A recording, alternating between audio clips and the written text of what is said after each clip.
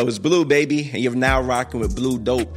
On today's episode, I have Candice Brathwaite, author, influencer, and she's from the UK, y'all, across the pond, as they say. I'm not even going to try an accent. It might be trash if I try. But what's crazy is that she's actually the first Black woman in all of the UK to release a book about motherhood, Black motherhood. It's 2022, y'all, but interesting story. And I just love to hear about what she's doing throughout the UK. And the word is she has her sights on a global landscape. We welcome her into New York. And we look forward to seeing what she does in the future as well. With no further ado, Candice Brathwaite, Blue Dope. What's up, everybody? It's Blue, baby. It's another episode of Blue Dope. Today, I have the dope Candice Brathwaite coming all the way from UK. Author, right? Podcaster, influencer. List goes on and on and on. A Jane of all trades. And I love that. I love whenever people do a lot of things because I feel like I do a lot of things. So, I definitely want to get into it today. So firstly, how are you feeling, Candice? I'm feeling, today I'm a bit exhausted. I think I've got something. It's not the vid though, because I've been testing like every hour.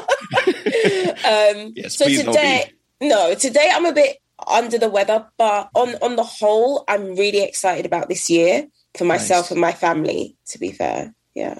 Awesome. I mean, I'm excited to interview you. I think you're my first international guest. I've kind of been, I guess, state to state, or even people who've migrated to the U.S. that are here, and we have these conversations. But I think with that said, I'm definitely interested in hearing about your upbringing in the UK, and specifically as a Black woman in the UK, and how those experiences may be similar or they differ to Black women in the U.S. So I'm gonna go right into it. So, born and raised in the UK? Yeah, South London, Brixton, stand up. Brixton, it was before gentrification, super multicultural, very West Indian. And I was raised by my maternal grandparents, so my mum's mum and dad. Wow. My mum and dad split up when I was like 9 months, and my mum went back to work really early. Now, here's the tea, and I think this sets pace for the rest of my life. My granddad was mugged really badly a few months before I was born, and he was left blind in one eye. And so back then, he was deemed unfit for work. So he stayed home, and my nan went out to pay the mortgage. Wow. And my granddad took care of me. So my granddad bathed me, fed me, took me to school. And this is in the 80s. Yeah. So do you know what I mean? This is very, very progressive. So now when I'm on TikTok seeing men arguing about washing up, it just gives me an immediate headache, because I'm like, I was raised by a guy who took pride in doing the ironing because he could no longer go out to make money. And also I was raised in a household that said, you know what, let's not dive into these masculine and feminine roles. Let's do what is best for the household financially. Wow. So that was a very, very different experience. So he was really like a stay-at-home granddad. Basically. Were your grandparents, I mean, even both sides, are both families from the UK originally, or did they migrate to the UK? Yeah, on both sides, they migrated. So on my dad's side, they migrated from Jamaica, and from my mum's side, they migrated from Barbados, which I think gives this story even more juice, because they're really coming from places where these set masculine and feminine roles are very, very obvious. Yes. But the thing is, I think migrating teaches anyone, you have to hustle, you have to put your head down, and you have to do what's best for your family. And because you've got less options. You know? 1,000%. And I wanted to get into that because I think I saw you online with a Bajan flag. And then when you said Brixton is so West Indian, I'm like, all right, it sounds like Flatbush and the gentrification. Basically. And you know how I can say that with such strength? So all my nan's siblings migrated from Barbados to New York. Yeah. So there you go. Right. So I spent almost every summer in New York. Oh, nice. And Brixton was literally Flatbush until what's happened to Flatbush now has happened as well. Yeah, we got Starbucks in Flatbush now. You know what I mean? Drive through Starbucks. It's really very different right now. So Brixton's probably the same thing, or whatever's popular there right now. And the coffee's like £7 a cup. Oh, Like, wow. come on. Ridiculous. So definitely having grandpa raise you, that's very different. So what was the dynamic with your mom and dad? And you kind of explained a little bit, but yeah. It was really tense. I can't lie. Like, they tried to see eye to eye and they didn't. But then on my mother's side, I'm the eldest of three. Okay. And on my father's side, he's dead now. I'm one of one. So I was my dad's only child, which again did something crazy to my head, because in this man's world, I'm his everything. So I was able to like have siblings, but also go to my dad's house and have my own space, and him be like, you're the best thing in the world, nice. Which was really important, because once I grew up a little and starting to move in circles outside of Brixton, I realized how cold the world was towards Black women.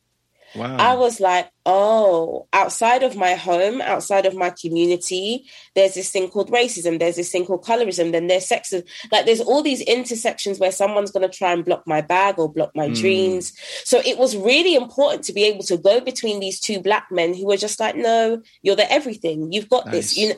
Those two men are really the best foundations I could have asked for.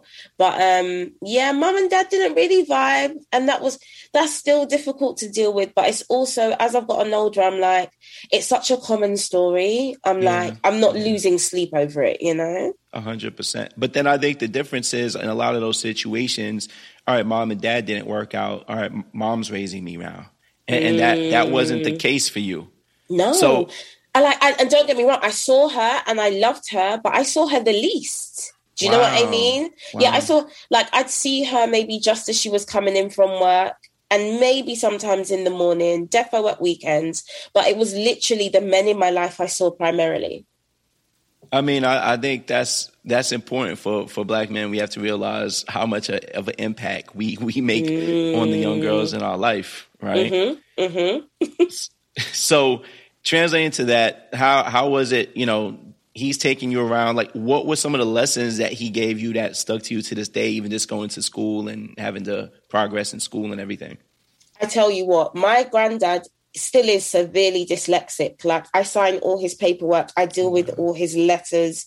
And I remember that man standing over me and being like, flash the pen, baby, flash the pen.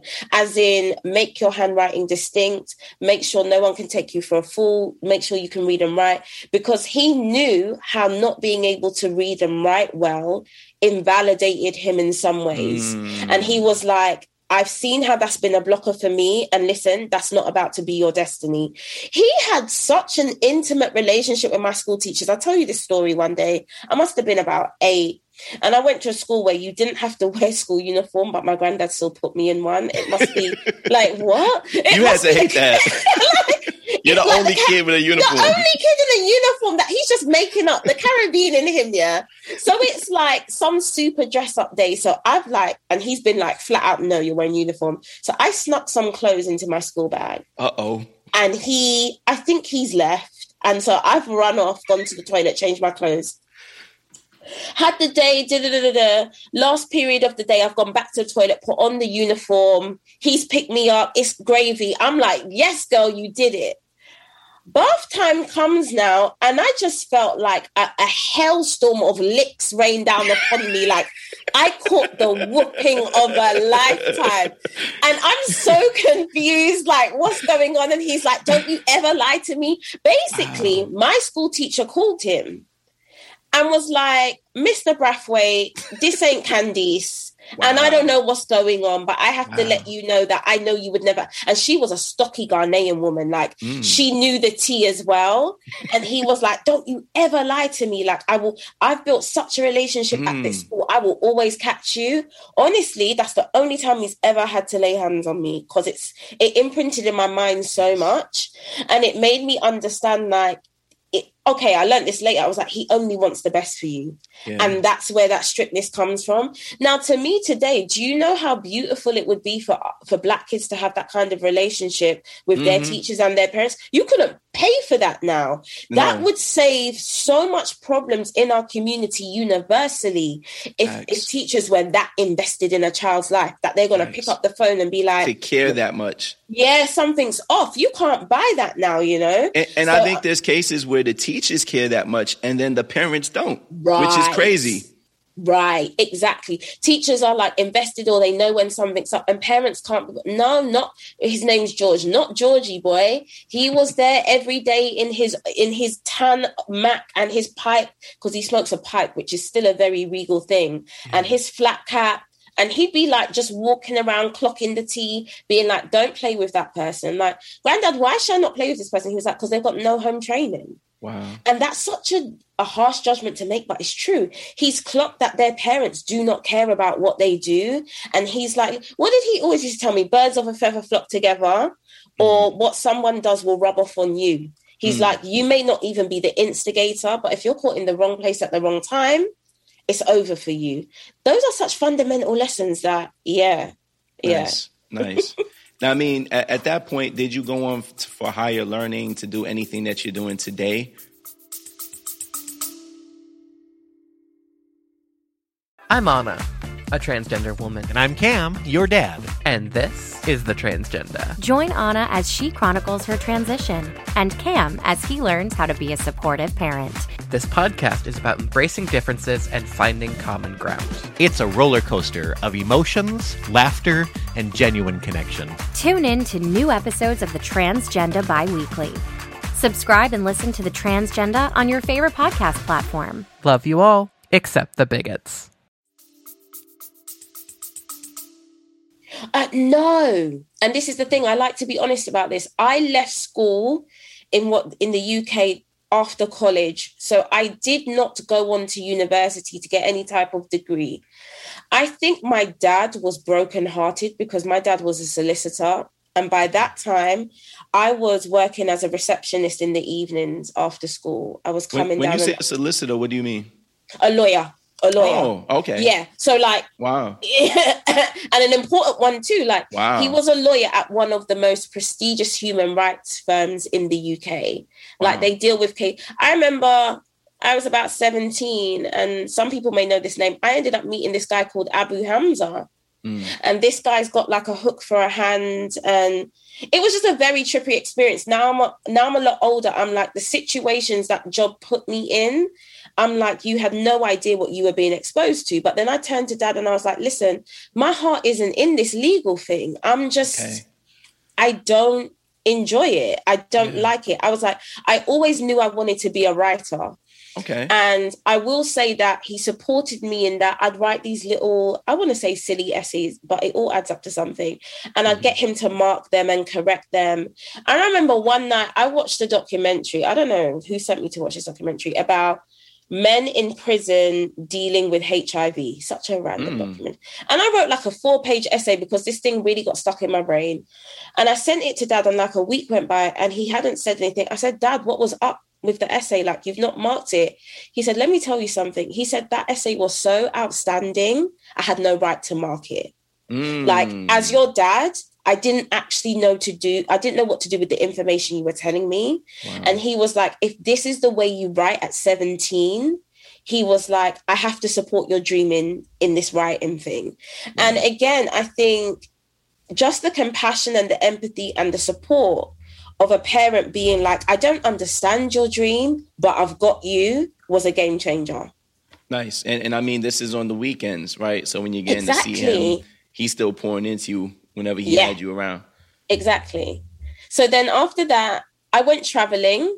I won this place on this thing that took me to India, of all places. Okay. For like 5 months. Again, that was an out of body experience as a Black woman traveling to a place like India. What part of India? So we flew into Delhi, but then we were situated way up north in a place called Himachal Pradesh, like near the mountains. Really small, ignorant minds in terms of their lack of education. They were like, how can you be Black and British? They were like, that's impossible.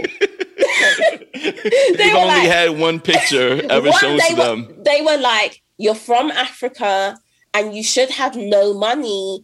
And how is your English so good? Wow. And when you're like 18, 19, you're having to learn on the spot that not every thought in your mind you should say, because you're not in a position of power. I'm like, if I really cuss these people now, you're in the middle of the mountains. I don't even understand what they're saying. You know? You're not safe out there. I'm like, I actually just have to deal with this in a different way. And then, so spent time in India, and then I went to all places, Italy. I became an au pair and I stayed in Napoli in Italy. And that was an even more horrific experience, being a Black female in Italy. Like, their ideas about you, like, you have to be the cleaner, right? Again, how is your English so good? Just ignorance across the board. But it's an education that I wouldn't trade for the world. A lot of my friends stayed in the UK, went to uni, ended up with massive debt, but no life experience. Whereas I decided to take that leap and go outside my comfort zone, had no debt. And I know that at every corner of the world, a version of anti-Blackness exists. And if you really want to, do you know what I mean? And if you really want to explore this space, you need to know how to handle yourself. I do have a question for you, because I know even in other countries, specific to India, I want to speak about, colorism even exists within themselves. Ooh. And I want to talk about that, because I feel darker versus fairer skin, even in Indians, they view each other differently. So what was your experience seeing that, and even being darker than that, and how they treated you with that? Honestly, do you know, some days I just wanted to cry, because it's not just the fact that colorism is obvious within their caste system. It's seeing adverts for bleaching cream everywhere. It's like this being pushed as the norm. Like, oh my God. Or like to hear that a daughter's been killed because she's too dark for the family to sell on in terms of marriage. Are you serious? Like, deadly. Wow. Deadly. Like, they're killing their own children because that daughter's skin tone has made her a burden. Oh my gosh. I think what was really helpful on that trip is there was a girl I became best friends with who was the same complexion as me. So we were able to make two eyes make four and be like, sis, I got you. Wow. I think had I have been the only one of that complexion on that trip, I would have come home early, just because it's a heavy weight to bear. Like, I understand colorism exists with even within the Black community, but people need to understand I was coming from a space where everyone was like, no, you're dope, you're great, it's fine, nice. We got you, we're going to support you. To then go out into the world. Gotcha, yeah. And be like, it wasn't that. You know, like wherever... That wasn't enough to hold you in those places. I was like, wherever I go in the world, I'm going to have to like shout to have my voice heard. I was like, cool. But then I also understood that this is where my other privileges came in. I was like, my daddy's one of the baddest solicitors in the UK. Do not chat mad to me. I know how this system, you know, there were other things I could pull on. There were other privileges. If I was coming from, say, like a working class situation, it maybe would have made it worse, because I don't think I would have had the knowledge or the education to communicate with them in a certain way. Wow. Did you ever feel in danger in these countries? Yes. Wow. Yes, multiple times. I remember there was one time in India, to make the story even more layered, we were traveling with a Japanese girl. Now, Himachal Pradesh is close to a place called McLeod-Ganj, which is Tibetan. We decided, being young and dumb, we're going to go for a weekend in McLeod-Ganj, not understanding the violent history between, say, the Tibetans and the Chinese and the We get there and people want to off this girl's head. We are 19, 20 years old. Wow. And like... just because of her ethnicity. Right. People are all of a sudden, being Black is not the biggest issue. They're like, actually, you're cool. You're safe. But who's your friend? And like, it's knowing that, oh my God, we've got a few hours to get out of here, because they're literally letting us know they will take her head off. There were multiple moments of, also outside of being Black, there were moments of fear as a woman. Yes. Because violence against women in India is just, It's unreal. And there were moments we were in a cab or in a bus as women and we were like, we have to get out and walk the rest of the way. Oh my gosh. Because we know that this is a sexually violent and threatening situation. Oh my gosh. Yeah. Wow. Wow. So after all of these expeditions, you go back to Brixton. Well, do you know what? I was dragged back to Brixton because in the middle of my travels in Italy, Dad just drops dead. He gets the flu on a Wednesday and I speak to him and he's like, oh my gosh, I just don't feel very well. And then by Friday, he's dead. Wow. It was a very quick and sudden death. And so I'm now coming back home to try and put my life back together, like bury him, understand what it means to grieve without a sibling, which is it's a hard experience because I'm like, no one else in this situation feels the way I do. Someone's lost a husband, someone's lost a son. No one else has lost a dad, you know, and a dad that was so influential in my life. I'm not gonna lie, it knocked the wind out of me, I think psychologically 3-4 years easy. It just took me that long to like work through understanding how quickly he died and why that happened and who I was separate to him. Because again, I'm now this Black woman without one of her main cheerleaders. Yes. How am I going to navigate life without this dude? Do you feel like you ever fully recovered from that at this point? No. And I will never fully recover. I think anyone who has lost a parent they were close to, you just learn to live with that gaping hole.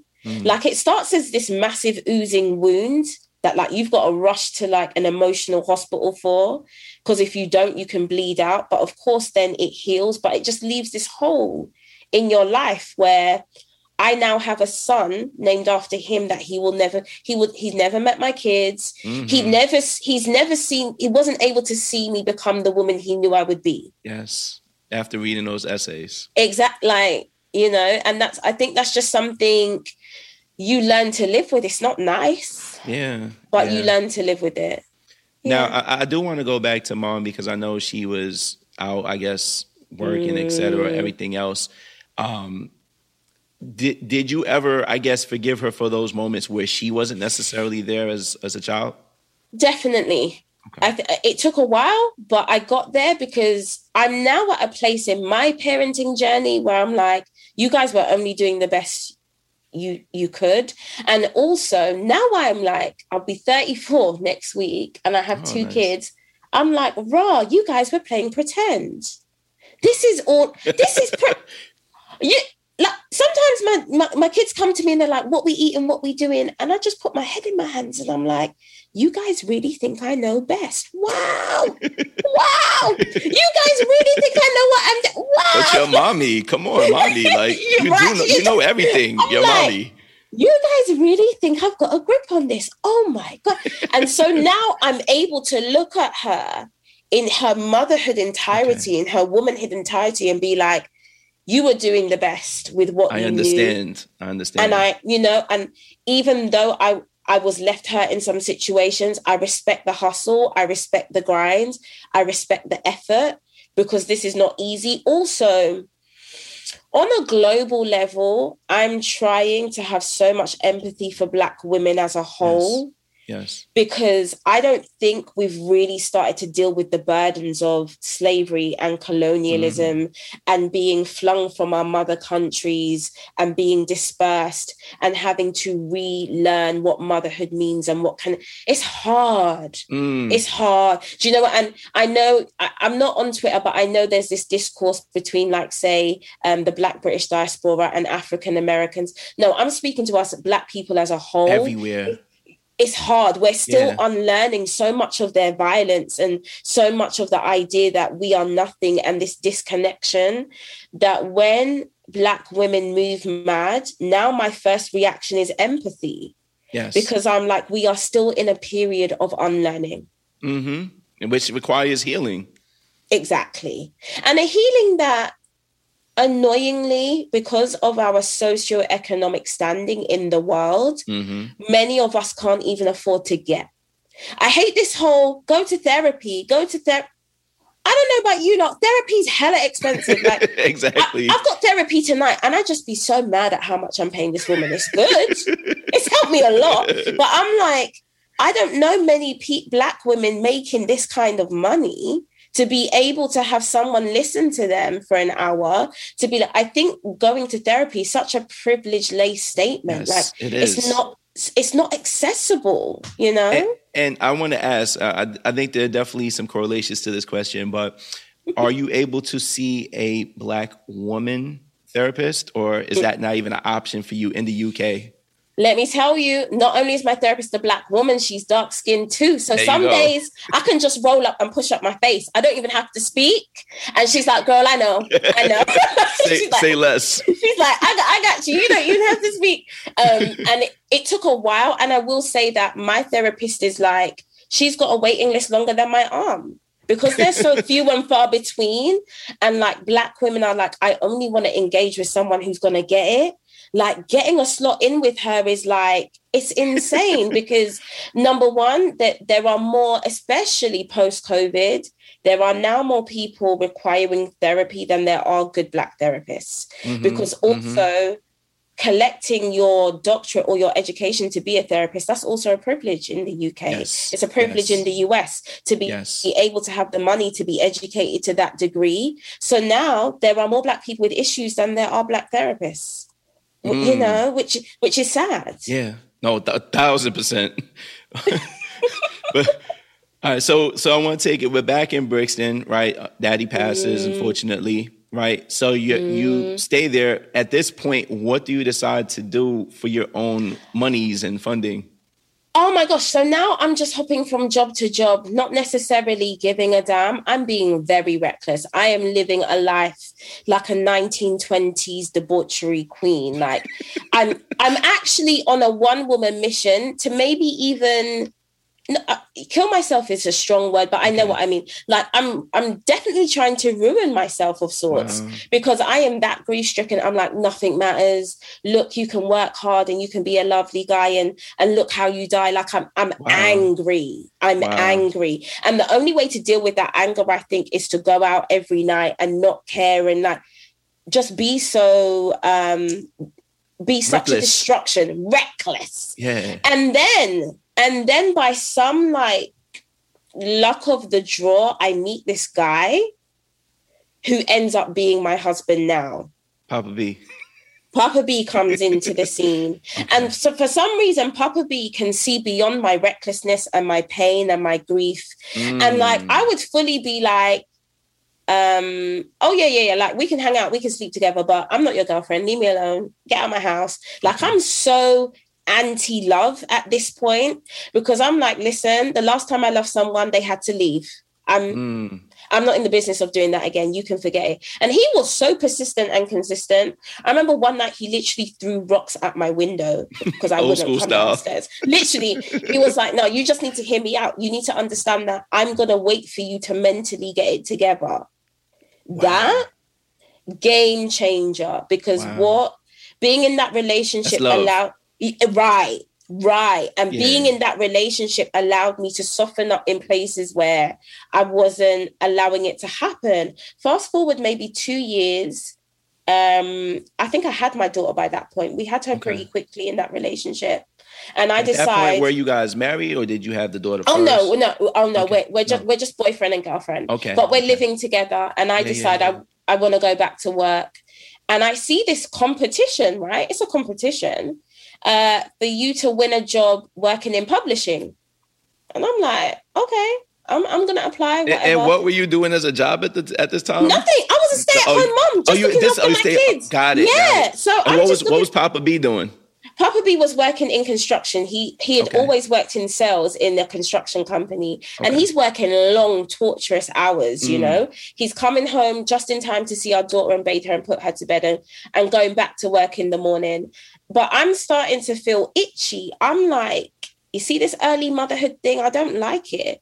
I feel brain dead. This child cannot communicate. I also feel like Papa B's holding down the entire household, but I want my own money. I don't want to have to be like, we're waiting on his check. I'm like, I want to go back out into the working world. I applied for this job. There's like 3,000 applicants, 4 job roles, and I end up winning one. Nice. So now I'm working in the marketing department at one of the biggest publishing houses in the world. Yes. And what that allows me to do is understand publishing from the inside out. I don't know if it's the same in the US, but publishing in the UK is notoriously white. It's notoriously privileged. It's based on nepotism. Like everyone has a daddy who's going to get them a job. Like the job role doesn't get advertised. You just have a daddy that's going to get you through the door. Everyone went to Oxford or Cambridge or Eton. Like working in publishing is proper upper class. Wow. And so in comes this mouthy black girl from South London, sitting in meetings being like, that's rubbish. And everyone from the Flatbush of the UK. Right. And everyone's looking at me like, why is this girl talking? Yeah. I'm like, because your marketing is played out. It's trash. And as a book reader, this ain't hitting. Let's spice up your life. And they end up listening to me, which is astounding. And I end up developing a really good relationship. But what happened during that time, and this is why I always want to encourage people to roll the dice on themselves. This was 2015. And the word that kept popping up was blogger. Everyone's a blogger. It's a thing. Yeah. And I'm spending most of my working day on the phone to these bloggers being like, how much are you guys going to charge us to promote this book? Now, listen, when they told me the price, I said, I'm in the wrong job. I said, I need to be blogging. I said, I'm a fool because like, what? So I'm not going to lie. I was making little notes. And what I was also noticing is that in the UK, there were no black bloggers. Wow. Not one, not zero. I said, okay, baby. I was speaking to myself. I said, there's a gap in the market, sis. But blogging feels so independent. So what I'm going to ask right there, and it's going to tie into just even you as an author, but at that point in time, what do you feel stopped Black women in the UK from saying, let me independently do this for myself and take on this market? Money. Because like on some level, starting out as a blogger, especially back then, required some kind of money for a camera, for a website. So money, time. You got to remember Black women across the world are making less money than their white counterparts. Do you know what I mean? So where a white woman I'm sitting next to at work white is and male. White and they're making and twice what black I'm males making. are making more than Black women, right? Too. Yeah. So it's not having the time, it's not having the money. Also, I'm a great believer, if you can't see it, you can't be it. There is like, even in 2022 now, there is still a nervousness amongst Black Britons to do something new because it's like, it's never been done before in the UK. Wow. It's never. Wow. This is why we constantly have to look towards the US to be like, that's an example of the Black greatness we can achieve. That's crazy. Black Britain will not allow Black British people to thrive. Like, I mean, Britain as a whole, they're like, no, we want to keep you in this place.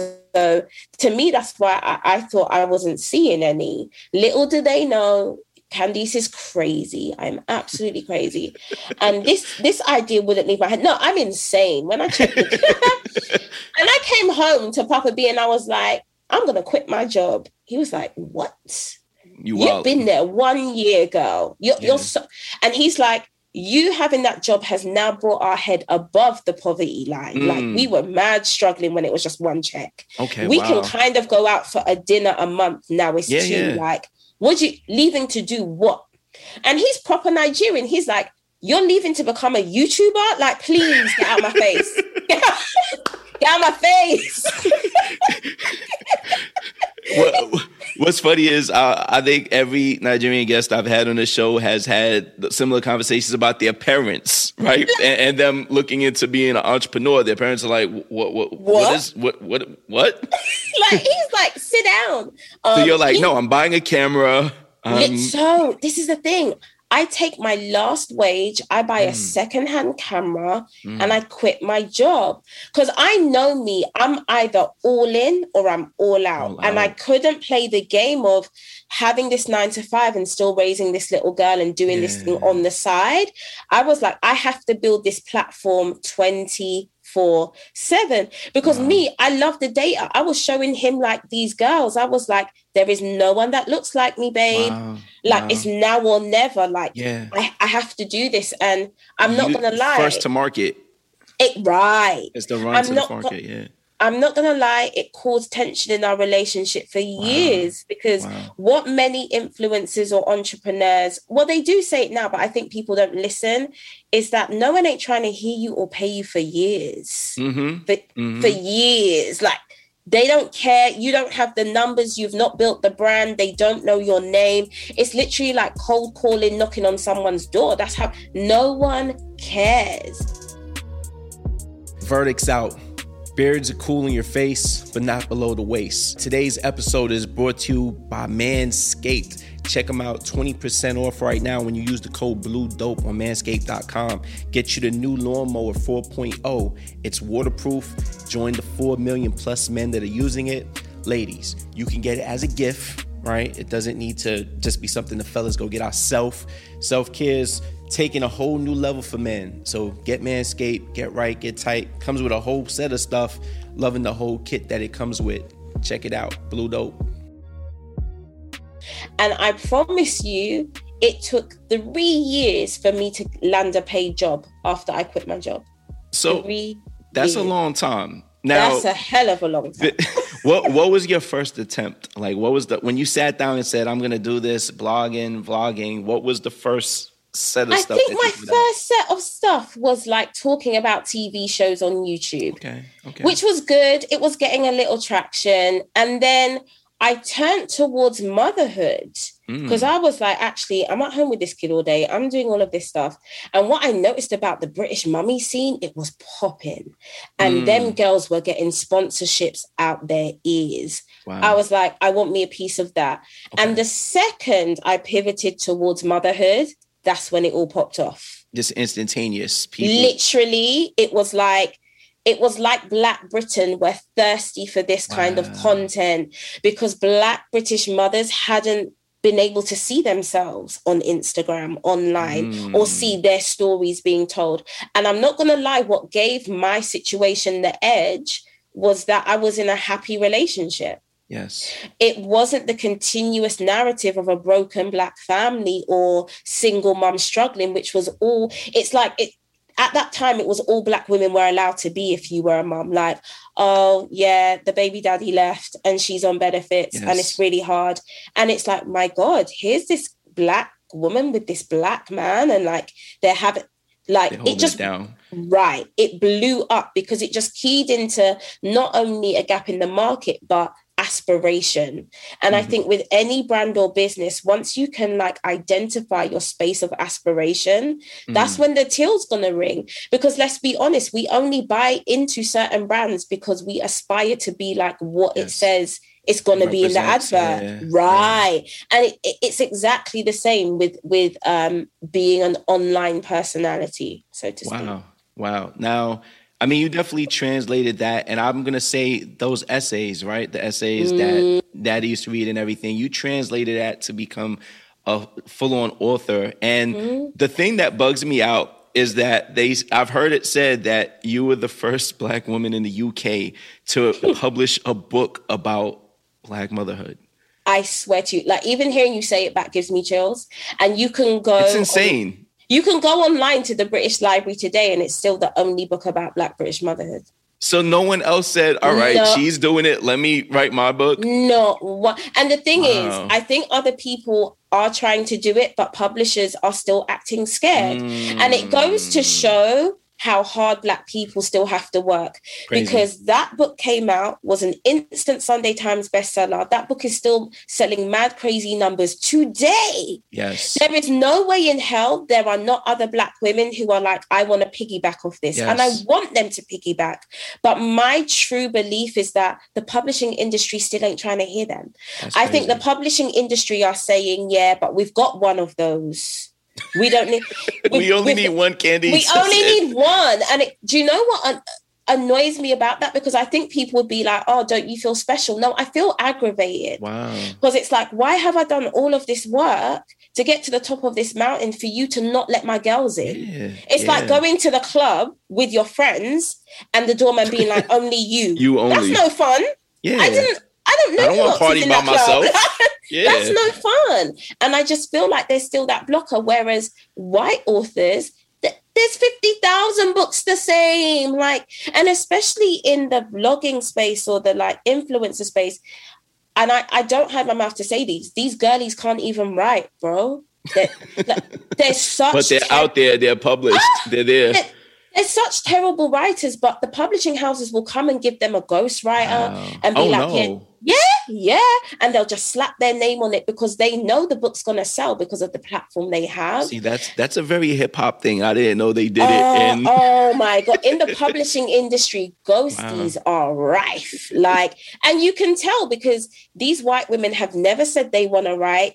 Even from their Instagram captions, they can't string a sentence together. And yet they're out here being Sunday Times bestsellers. And I'm like, it's still not fair because I'm telling you that black girl you're not giving a deal to can actually write. Like, now, I'm going to ask you a crazy question. You know, to compare it to the club line, the VIP line, and you get in and your friends aren't there to party with you. Do you ever want to leave the space because of that? All the time. All the time. And annoyingly, my friends outside the club are now the ones keeping me in. They're like, don't come back out. Just stay in. They're we'll be all right. Don't come back out. What we will do is through the window, we'll pass you tools so you can build an underground tunnel though. So that they're like, you need to understand for some reason, you've been the one that's been allowed to infiltrate. You can't leave because now you know the secrets, now you know the tea, now you know the information, and you can send us notes through the window and let us know how we need to move. And so I appreciate that. I'm kind of just like the mule of this energy, and that in some ways being inside now means that 20 more of us can get in 2 years' time, you know? How do you feel with that burden? How much is that weighing on you right now? I hate it. And I can say that with such vim because I had this conversation today. Like, living this life isn't easy. Living such a public life, especially in the UK where you are one of one, it's not easy. And I'm like, some days, I'm not going to lie, I want to take this crown off. I'm like, God, like, I just want to be normal. Like, let me go, bro. And like, I fully hear God be like, sometimes, I'm sorry, this is the flow. And there are going to be some bumps in the road, but what will make it easier is if you just relax and accept that this is what I've chosen you to do. Wow. And I don't want to hear your whining and crying because we don't get to change the story. I think people from the outside, they see the parties or they see the outfits and they're like, no, you must be having... What you don't see is the racist trolling online. What you don't see is how I always feel like my safety's threatened because I'm out with my kids and people come up and say hi to my kids and not me. Well, you know, my kids, do you know, dead. Wow. Dead. And I'm just like, that's the stuff that I don't talk about because people will, I know the general population will be like, oh my gosh, you know, you're complaining. But some days, especially not just being a Black woman, but being a Black person, period, the bar is so high for us, you know? I can't just go out and start cussing, even if someone's done something. Do you know what I mean? Candice. What? Sunday's Times bestseller. It's wilding. I don't have that space. Don't let the camera phones catch you. Before I got my driver's license, I always used to like want to run in my whip and go and get my kids. And my husband would be like, if they catch you, bro, that's a front page story. Oh, wow. Black woman on our TV driving without a license. He was like, they're going to make you out to be the biggest demon. Like, you won't have killed no one. You would have parked perfect. But it's because you've broken some side of the law. They're going to run with that narrative. So what people don't understand, like before I leave my house, I feel like I'm having to put this cape of perfection on where I'm like, don't screw up your face. Don't shout. Don't be too loud because they are waiting for you to give them a reason for them to pull it all away. Now, at this point, do you feel obligated to sharing certain things with the public, like even your children? And I'll preface it by saying that I'm very private online myself. Like, you won't see pictures of my kids on Instagram. You might, if you're a close friend on my Facebook or something like that, that's a little different. But Instagram, like, my kids are not even on it. So do you feel obligated at this point because you shared so much with the public to this point? No. I feel like the boundaries are really clear now, and I feel like they understand you get what I give. Prior to being at this point in my career, it got a bit fuzzy, and I felt like I owed the public everything, like every nook and cranny, every piece. And one day I just sat down. No, let me not tell a lie. I got trolled really badly by a very famous blogger in our space, and it became a national news story because... Are you serious? Because she was going online pretending to be someone else, and she was racially trolling me, and she got uncovered. Wow. And this became... She had a burner account. Literally. She was even trolling her own husband. I swear to you. And that was the tipping point for me, because all of a sudden my babysitter's ringing me like, wow, you're in the newspaper. What's going on? Oh my gosh. And I was like, no. This is a level of privacy that's been violated. Yeah. I didn't ask for this. I didn't sign up for this. Now my kids' pictures are just being printed in the newspaper because it's a news story. Wow. That for me was the hard fork in the road. Wow. I was like, the gates go up because you guys are crazy. And the thing is, I don't think, I can say this, the way Black people respect their privacy is very different to white people. And rightfully so, because the last time we were kind to them, look what happened. And so now, like, we are rightfully very guarded, Yes. Sometimes I'd be following a white woman online, and I never call people out, but she posted a picture of her naked child, like potty training. I hollered at her one time. I was like, sis, I don't normally do this, but do you understand the safety issue right now? Yeah. I don't care if you've even got 3 people following you. This is a safety issue for you and your child. And she took the picture down, but I was just like, and a Black person would never do that. we would never, ever do that, because we just understand what being so open and so vulnerable can cost you on the other side. And so now my audience are really respectful of my privacy. Also, that situation taught me, a friend's mum once told me, silence can never be misquoted. And it's honestly, I've got that on my office as a painting, because whenever there's a little story or a little friction in the business, I tell everyone, shut up. Just shut your mouth. Because again, as a Black person, you can say and they're going to say you said boo. So sometimes the best thing to do is give them no chat at all. You just be quiet and you let the dust settle. I think sometimes as a Black creator, going online to defend yourself causes more trouble than there was in the first place. My friends love to screenshot me and show me when I'm trending on Twitter. They love to do that. I'm like, you guys are crazy. I don't care about that. These are your friends. Do you know why they send it? Because they're like, you have no idea the impact you're having on Black people in the UK. I'm like, I do not care. Now, to contrast things, how do you feel about the Black women that are like online becoming famous twerking? Oh, baby. Do you know what? I said that this year specifically is the year of no judgment towards what Black women do, just because we are the most judged and hated person on earth. Yes. Like when we look at that pyramid of hate, they're coming for Black women all the time. Now, I also have to remember, I used to love to wear the shortest shorts in my 20s and twerk it up at the club. And so now I'm a little bit older and I'm a mum and I like to act all prim and proper. And I'll be looking at someone twerking. I'll be like, oh, that's so terrible. My husband will be like, how did I meet you? Exactly. Please gather yourself. Like Papa B was like, I like that twerking. I held it down. Papa B was like, sorry, honey. Like, and honestly, it reminds me that we are living, I'm just a little bit older now. And I think, you know what my biggest grace was? Not having the internet at that time. Yes. Yeah. If we were the video all online, clips. there was just no proof of the madness. There's no video. And so what I would like, I'm like, I love that for you if you love it, but could you do that in private? Because these clips live forever. Like, these situations live forever. And I just don't think, when you're in your 20s, you don't care about that. You're like, yeah, put it on the gram. And it's like, no, sometimes now these videos are getting you cancelled, or it means you can't get a certain job.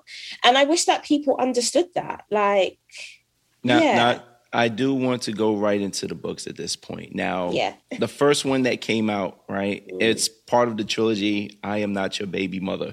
Yeah. That name itself, that's going to get people interested. But what was the full focus of that release? And well, the full focus it was really me writing about the Black British motherhood experience from my perspective. Now, the title, because we all know the negative connotations around baby mama, baby mother, that was me just calling my publisher's bluff. Because I was like, listen, 5 of you white ladies say you want this story, but I need to test you guys. Wow. I need to make sure that you are not going to dilute my story. So I said, my way of testing them, I was like, because what people don't know about publishing is that an author doesn't have the last say on their title. So few people know that an author doesn't have last say on the title or the front cover. The publishing house gets to make that last decision. And I said, you know what? This surprises people. I'm a massive Jay-Z fan. We can hang out all day, like go bar for bar. When I say, like, I study that man's interviews and he has taught me so much about what's for sale and what's not for sale. I said, listen, this is really my intellectual property. And if you want it that bad, we can't change the title. And they came back to me within 5 minutes and they were like, we will sign the contract on the title. I said, that's power, because that means that I can trust you in the acknowledgement that you understand you don't know anything about a Black woman's experience. So when it comes down to editing this story, you're going to let me have final say. And so that's how that came to pass. Now, no one would have planned for this to happen. This is like a PR's dream, but it's the most horrible thing. I'm Not Your Baby Mother came out 2 days after George Floyd was murdered. Yeah, wow. So that kind of marketing timing, what happened in the UK was that I'm Not Your Baby Mother ended up being on the list of essential racial reading. Like, wow. And I think everyone was trying to break the bias, right? Right. So it's like, here's a read. Wow. So this ends up being on the list with books like Why I'm No Longer Talking to White People About Race, or Me and White Supremacy with Layla Saad. Here's me with my little bottle of champagne, and we're in a lockdown. Don't forget, we're locked down. I'm like, nah. I said the book is 3 days old, guys. Bring it back, bring it. Wow. How are you gonna? It's on to the races. How are you gonna put my baby book in like this esteemed list? Like, that made me so nervous, but also I was like, there was this energy over me. I don't know if it was Dad. I don't know if it was God that was just like, it's done. Again, like I said, don't block your blessings. Right? This is the way the story pans out. Yeah. So just buckle in. And for that book to do what it did, like I said, I wasn't even able to go out and promote because we were in a lockdown. Yeah. And but so, it was promoting itself at that point. Literally, it just took off. And again, and my publishers were like, oh my God, we're so shocked it's doing so well. I said, listen, irrespective of the murder of George Floyd, I'm not. Because again, there was that gap in the market. Like, stop acting like Black people don't want to read about themselves. Like, you don't need to get hip to the T. And again, that book has just gone on to do. It's even now in the UK, if you want to become a midwife in our National Health Service, you have to read I'm Not Your Baby Mother to pass your exam. Are you serious? I swear to you, they've put it on the list of like, you have to read it in order to get your midwifery badge in the UK. That's amazing. Like, that's you had no plans of that. None of that. I think it tells you how even universal the story was. And what's interesting to me is that you have also a fan base of white women. White women love this book as well. So it's not just for us. The story was written away, right? This is the thing. And what I always tell white people or any of my readers is like, of course, I'm thinking of Black women when I write. But in order for the biases to be broken, I need white people to read it. Yes, and we know share what's that happening. information. Right. Black And people, we know the tea. We Yes. know how we're abused or not listened to. Wow. We know that. I need white people to read it. Yes. So they can go to their white friends and be like, oh my God, like this is still a real thing. Like, how can we make that happen? Also, my Lord, also, and this is something that, especially in Britain, and I don't want to get cancelled, but I have to tell the truth. We don't yet have the Black financial infrastructure for our audiences to be solely Black. We're not there yet. We're not there yet. I feel like in the US, you can fully say with your chest, like, my stuff is for Black people and that's the market I'm trying to approach. And you can do really, really well. The reality is Black people in the UK as a whole only make up 3% of the population. Oh, that's it? That is it. Wow. And so it's like, you're going to be a fool to your bank balance and your accountant if you solely position yourself as only for Black people. Your resources and your audience are going to be really limited. And this has caused friction along the way because there are many Black people who don't pet to tell me, oh, you're a coconut, you're a bounty, like the white people love you too much. I'm like, listen, sir, I came here for not a long time, but a good time. Yes, and in some ways, it's reparations. Like, I got to get back the coins some way. And so I'm extremely happy to have a lot of white women follow me, not just from a sense of they are going to buy into the things that I think are help going to educate them, but it's just because of based on where I live. Like, I couldn't solely market to a Black audience. I'd have nothing to sell. Now, I heard through a little birdie that you're looking at even potentially coming over to New York. Like, what's going on with that part? Do you know what? I was really sad last year because, like I said, if you want to move in a certain way or build certain businesses in the UK as a Black woman, the glass ceiling is right there. And I feel like I've arrived at the ceiling. Yes. I feel like, because, you know, there's this running joke. I don't know if you guys know her over there. She lives there now. There's a comedian, Gina Asheray. She is from the UK. She now lives in LA. And she once told a story where she was like, I was living in the UK and I wanted to be a popping comedian. And a white man turned to me and said, well, you have to wait for Lenny Henry to die. And Lenny Henry is our most esteemed Black comedian. And she weren't telling no lies. The vibe in the UK is one at a time. That's crazy. One Black person at a time. Like, it's a threat. If there's two, it's a threat. What? They're like, no. One Blackie at a time. Now, you know you've got to wait for our chosen Black person to die before we allow you to arrive. And I'm looking at the clock. I'm looking at the span of my life. And I'm like, do I really want to dedicate myself to a country that isn't going to allow me to flourish in the way that I want to? And I look, and this, guys, to any African Americans listening, I know it's not games over there. I understand the hardships. Like, I'm not trying to move with like rose tinted spectacles. I'm just saying, when I look towards the way you guys are allowed to flourish and work, it makes sense for me to start putting down roots over there. Like, because the reality is, the UK as a Black woman is only going to allow me to go so far. And I don't want to end up in a situation where it's my time to pass on and I feel like I haven't squeezed the juice out of my life because I've allowed myself to stay in a stagnant situation. You know, I'm respectful to my British audience. I love them. I couldn't do this job without them. But even they look at me now and you know, people message me all the time and they're like, Candice, why don't you have a TV show yet? Why are you not on the front cover of this magazine?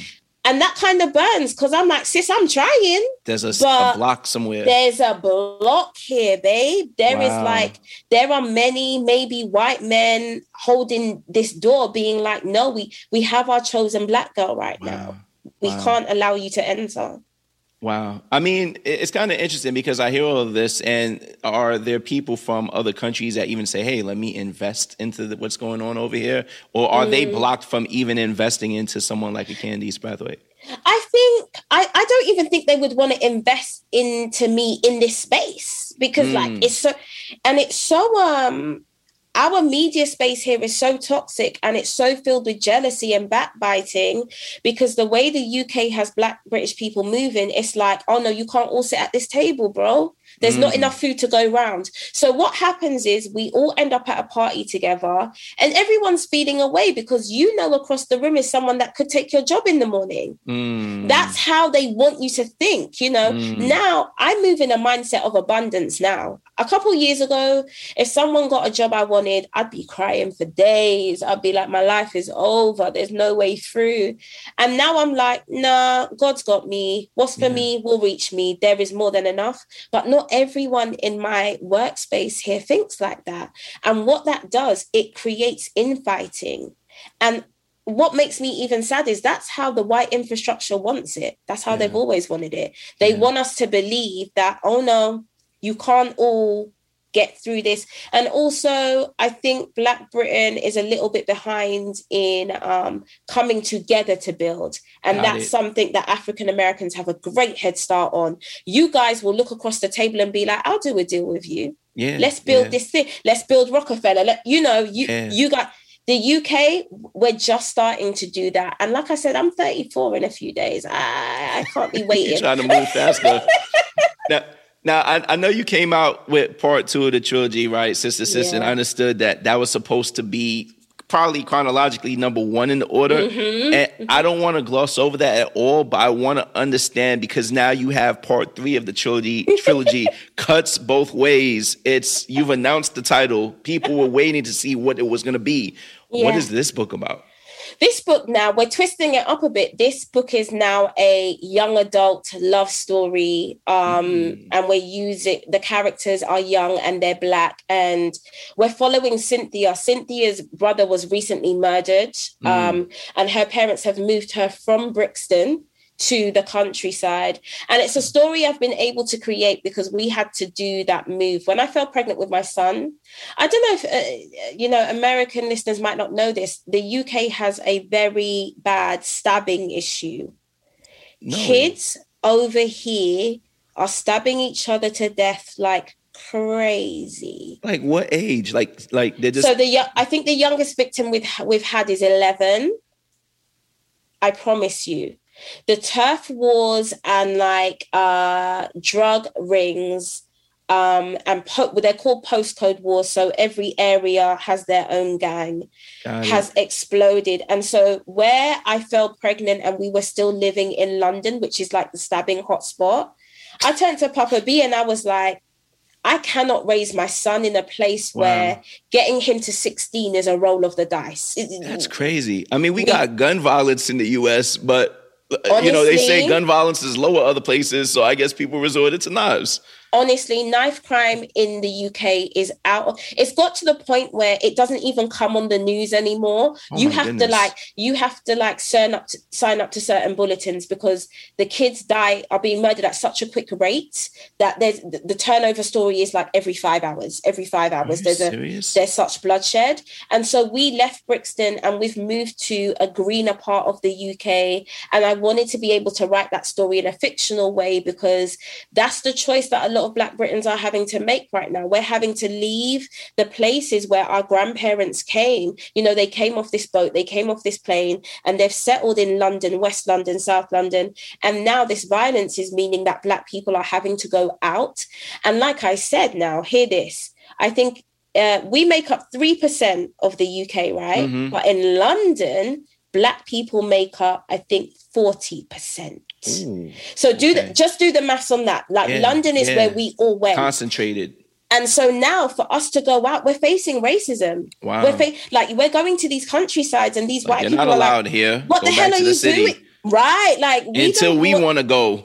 And we'll gentrify. Right. Then you could go. You could leave. We're going back. Exactly. And so I wanted to do that in a way that would hook the younger reader. And so that's book 3. And I can't believe we went from Dad not marking an essay to book 3. That's it. I know Daddy's smiling down on you right now. Amen. And that's the big thing. I think I We're definitely going to have you back on the show. And it might be when you're in New York. I'd look forward to that. My wife already is telling me. My wife loves you, by the way. And my wife's Jamaican. I didn't even know that you would have Jamaican. But she's already put the word out there, like, move to Long Island. Like, Long Island, New York, just come on out. She's waiting for you to be out there. Honestly, it's definitely something that's going to happen. I just have to, like, take it in small increments. Because listen, when I went to New York and I started speaking to you lot that really live there, child, that health insurance, girl, I said, one friend told me. How much is that a month? Honestly, he said he broke his arm and it cost him like $20,000. I said, that's just an arm. Don't break a leg. Oh God, I gotta get my money up. People need to go and buy cuts both ways. That's what's gonna happen. Literally, please get my coins up because I'm trying to. If you want Candice in New York, get the whole trilogy. And you know what? I just have so much respect for you guys in the hustle. And of course, if you're born there, you know nothing else. Yes. So you don't really deep it. But I'm leaving a country that. And the health service can be booky, but it's there, you know? I know if anything's gone wrong, I can just hop there. And so to move to New York would be me understanding that I'd have to let go of a lot of privileges, but I do think it'll be worth the trade-off. The last thing I want to ask you, make motherhood diverse, right? Yeah. Where does that fall in line for you with everything you're doing? Yeah. And then the last thing I'll ask is, how do you balance just having time for yourself when you have all of these different things going on and with the kids and the husband and the podcast? So Make Motherhood Diverse was an online platform that grew to show different versions of motherhood in the UK. Where Make Motherhood Diverse is at, and it's such a day for you to ask this question because we're trying to sign a deal now, is that's become like an agency of sorts. Wow. Huge parenting brands come to me and the person I'm running it with, and they're like, you have this great pool of parents that we want to cast or pull from. How much is that going to cost? So essentially what Make Motherhood Diverse now allows me to do is to get mums paid, which was always the goal. Do you know what I mean? I'm all about, it's all like women supporting women, and that stuff is all true. The best way you can support a woman is give her financial freedom, give her a way. Do you know what I mean? Don't give her the fish, teach her to fish so that she can leave a bad situation or she can move around. So Make Motherhood Diverse is now an agency, and that is amazing to see. And how do I do it all? I don't. And so to any woman listening, let's get this clear. I think the only reason I can live such a creative life is because I got a housekeeper, because my husband quit his job to join our business. You know, there were things that had to happen in order for me to shine in the way that I do. And I think a lot of Black women, they need to get better at asking for help and taking help. Yes. And also seeking, you know, you didn't ask me this, but I'm just going to mention this anyway, because I see a lot of this on TikTok. I see young Black girls being like, I want a 6-figure guy, and he's got to get me a Birkin and fly me out and da-da-da-da-da. Yep. And now I'm older, I'm like, honey, no, you want the man that's going to support you in you becoming a 6-figure girl. Yes. And let me tell you, I've been with Papa B 10 years. Let me tell you, you don't meet that man at the point of 6 figures, because if you do, you are replaceable to him. You are interchangeable to him. Yes. He now has all of this wealth and this access, and you fit in there like a new pair of trainers. I think it's important that younger Black women start to look for men who are willing to work with them and support them from nothing. And I think then you can grow a relationship where things get tough, someone's going to slip into a different role, or that man's not going to like hold anything over your head, you know? It sounds like right now you guys have built a brand that's bigger than anything you guys did before because of that belief and that support system within each other. Can you believe Papa B got a book deal? Can you? I heard Papa B has the book dropping. I heard he does. So he's on the podcast with you, but he's dropping his own book now. He's dropping books. And now he always turns to me and he laughs because, of course, now we're cool. He's like, baby, quitting that job is the best thing you ever did. I'm like, oh, wow. Yeah. It might have taken 3 years to get that check, but now them checks are studying. Look at you dropping a book, too. Shout out to Papa B. Well, I'm telling you, we're going to do part 2 when you and Papa B are in New York. Let's set it up. It's a different dynamic. I'd love to have both of you on. You already got Angie by yourself, but just listen to the Pillow Talk podcast. I know there's a lot of things, and we could go on and on about that, about people calling you guys couple goals and, you know, what that means to them. Yeah. So let's do that. We're going to do that. So, but Candice, I definitely want to thank you for your time today from your different time zone. And just lastly, where can everyone find you that's been under a rock that hasn't heard of you before? Do you know what? I'm just Candice Brathwaite on every platform. I think if you're down for the real talk, follow me on TikTok. I have to keep it a bit more professional on Insta. There we go. But no, Candice, thank you again very much. It's Blue Dope.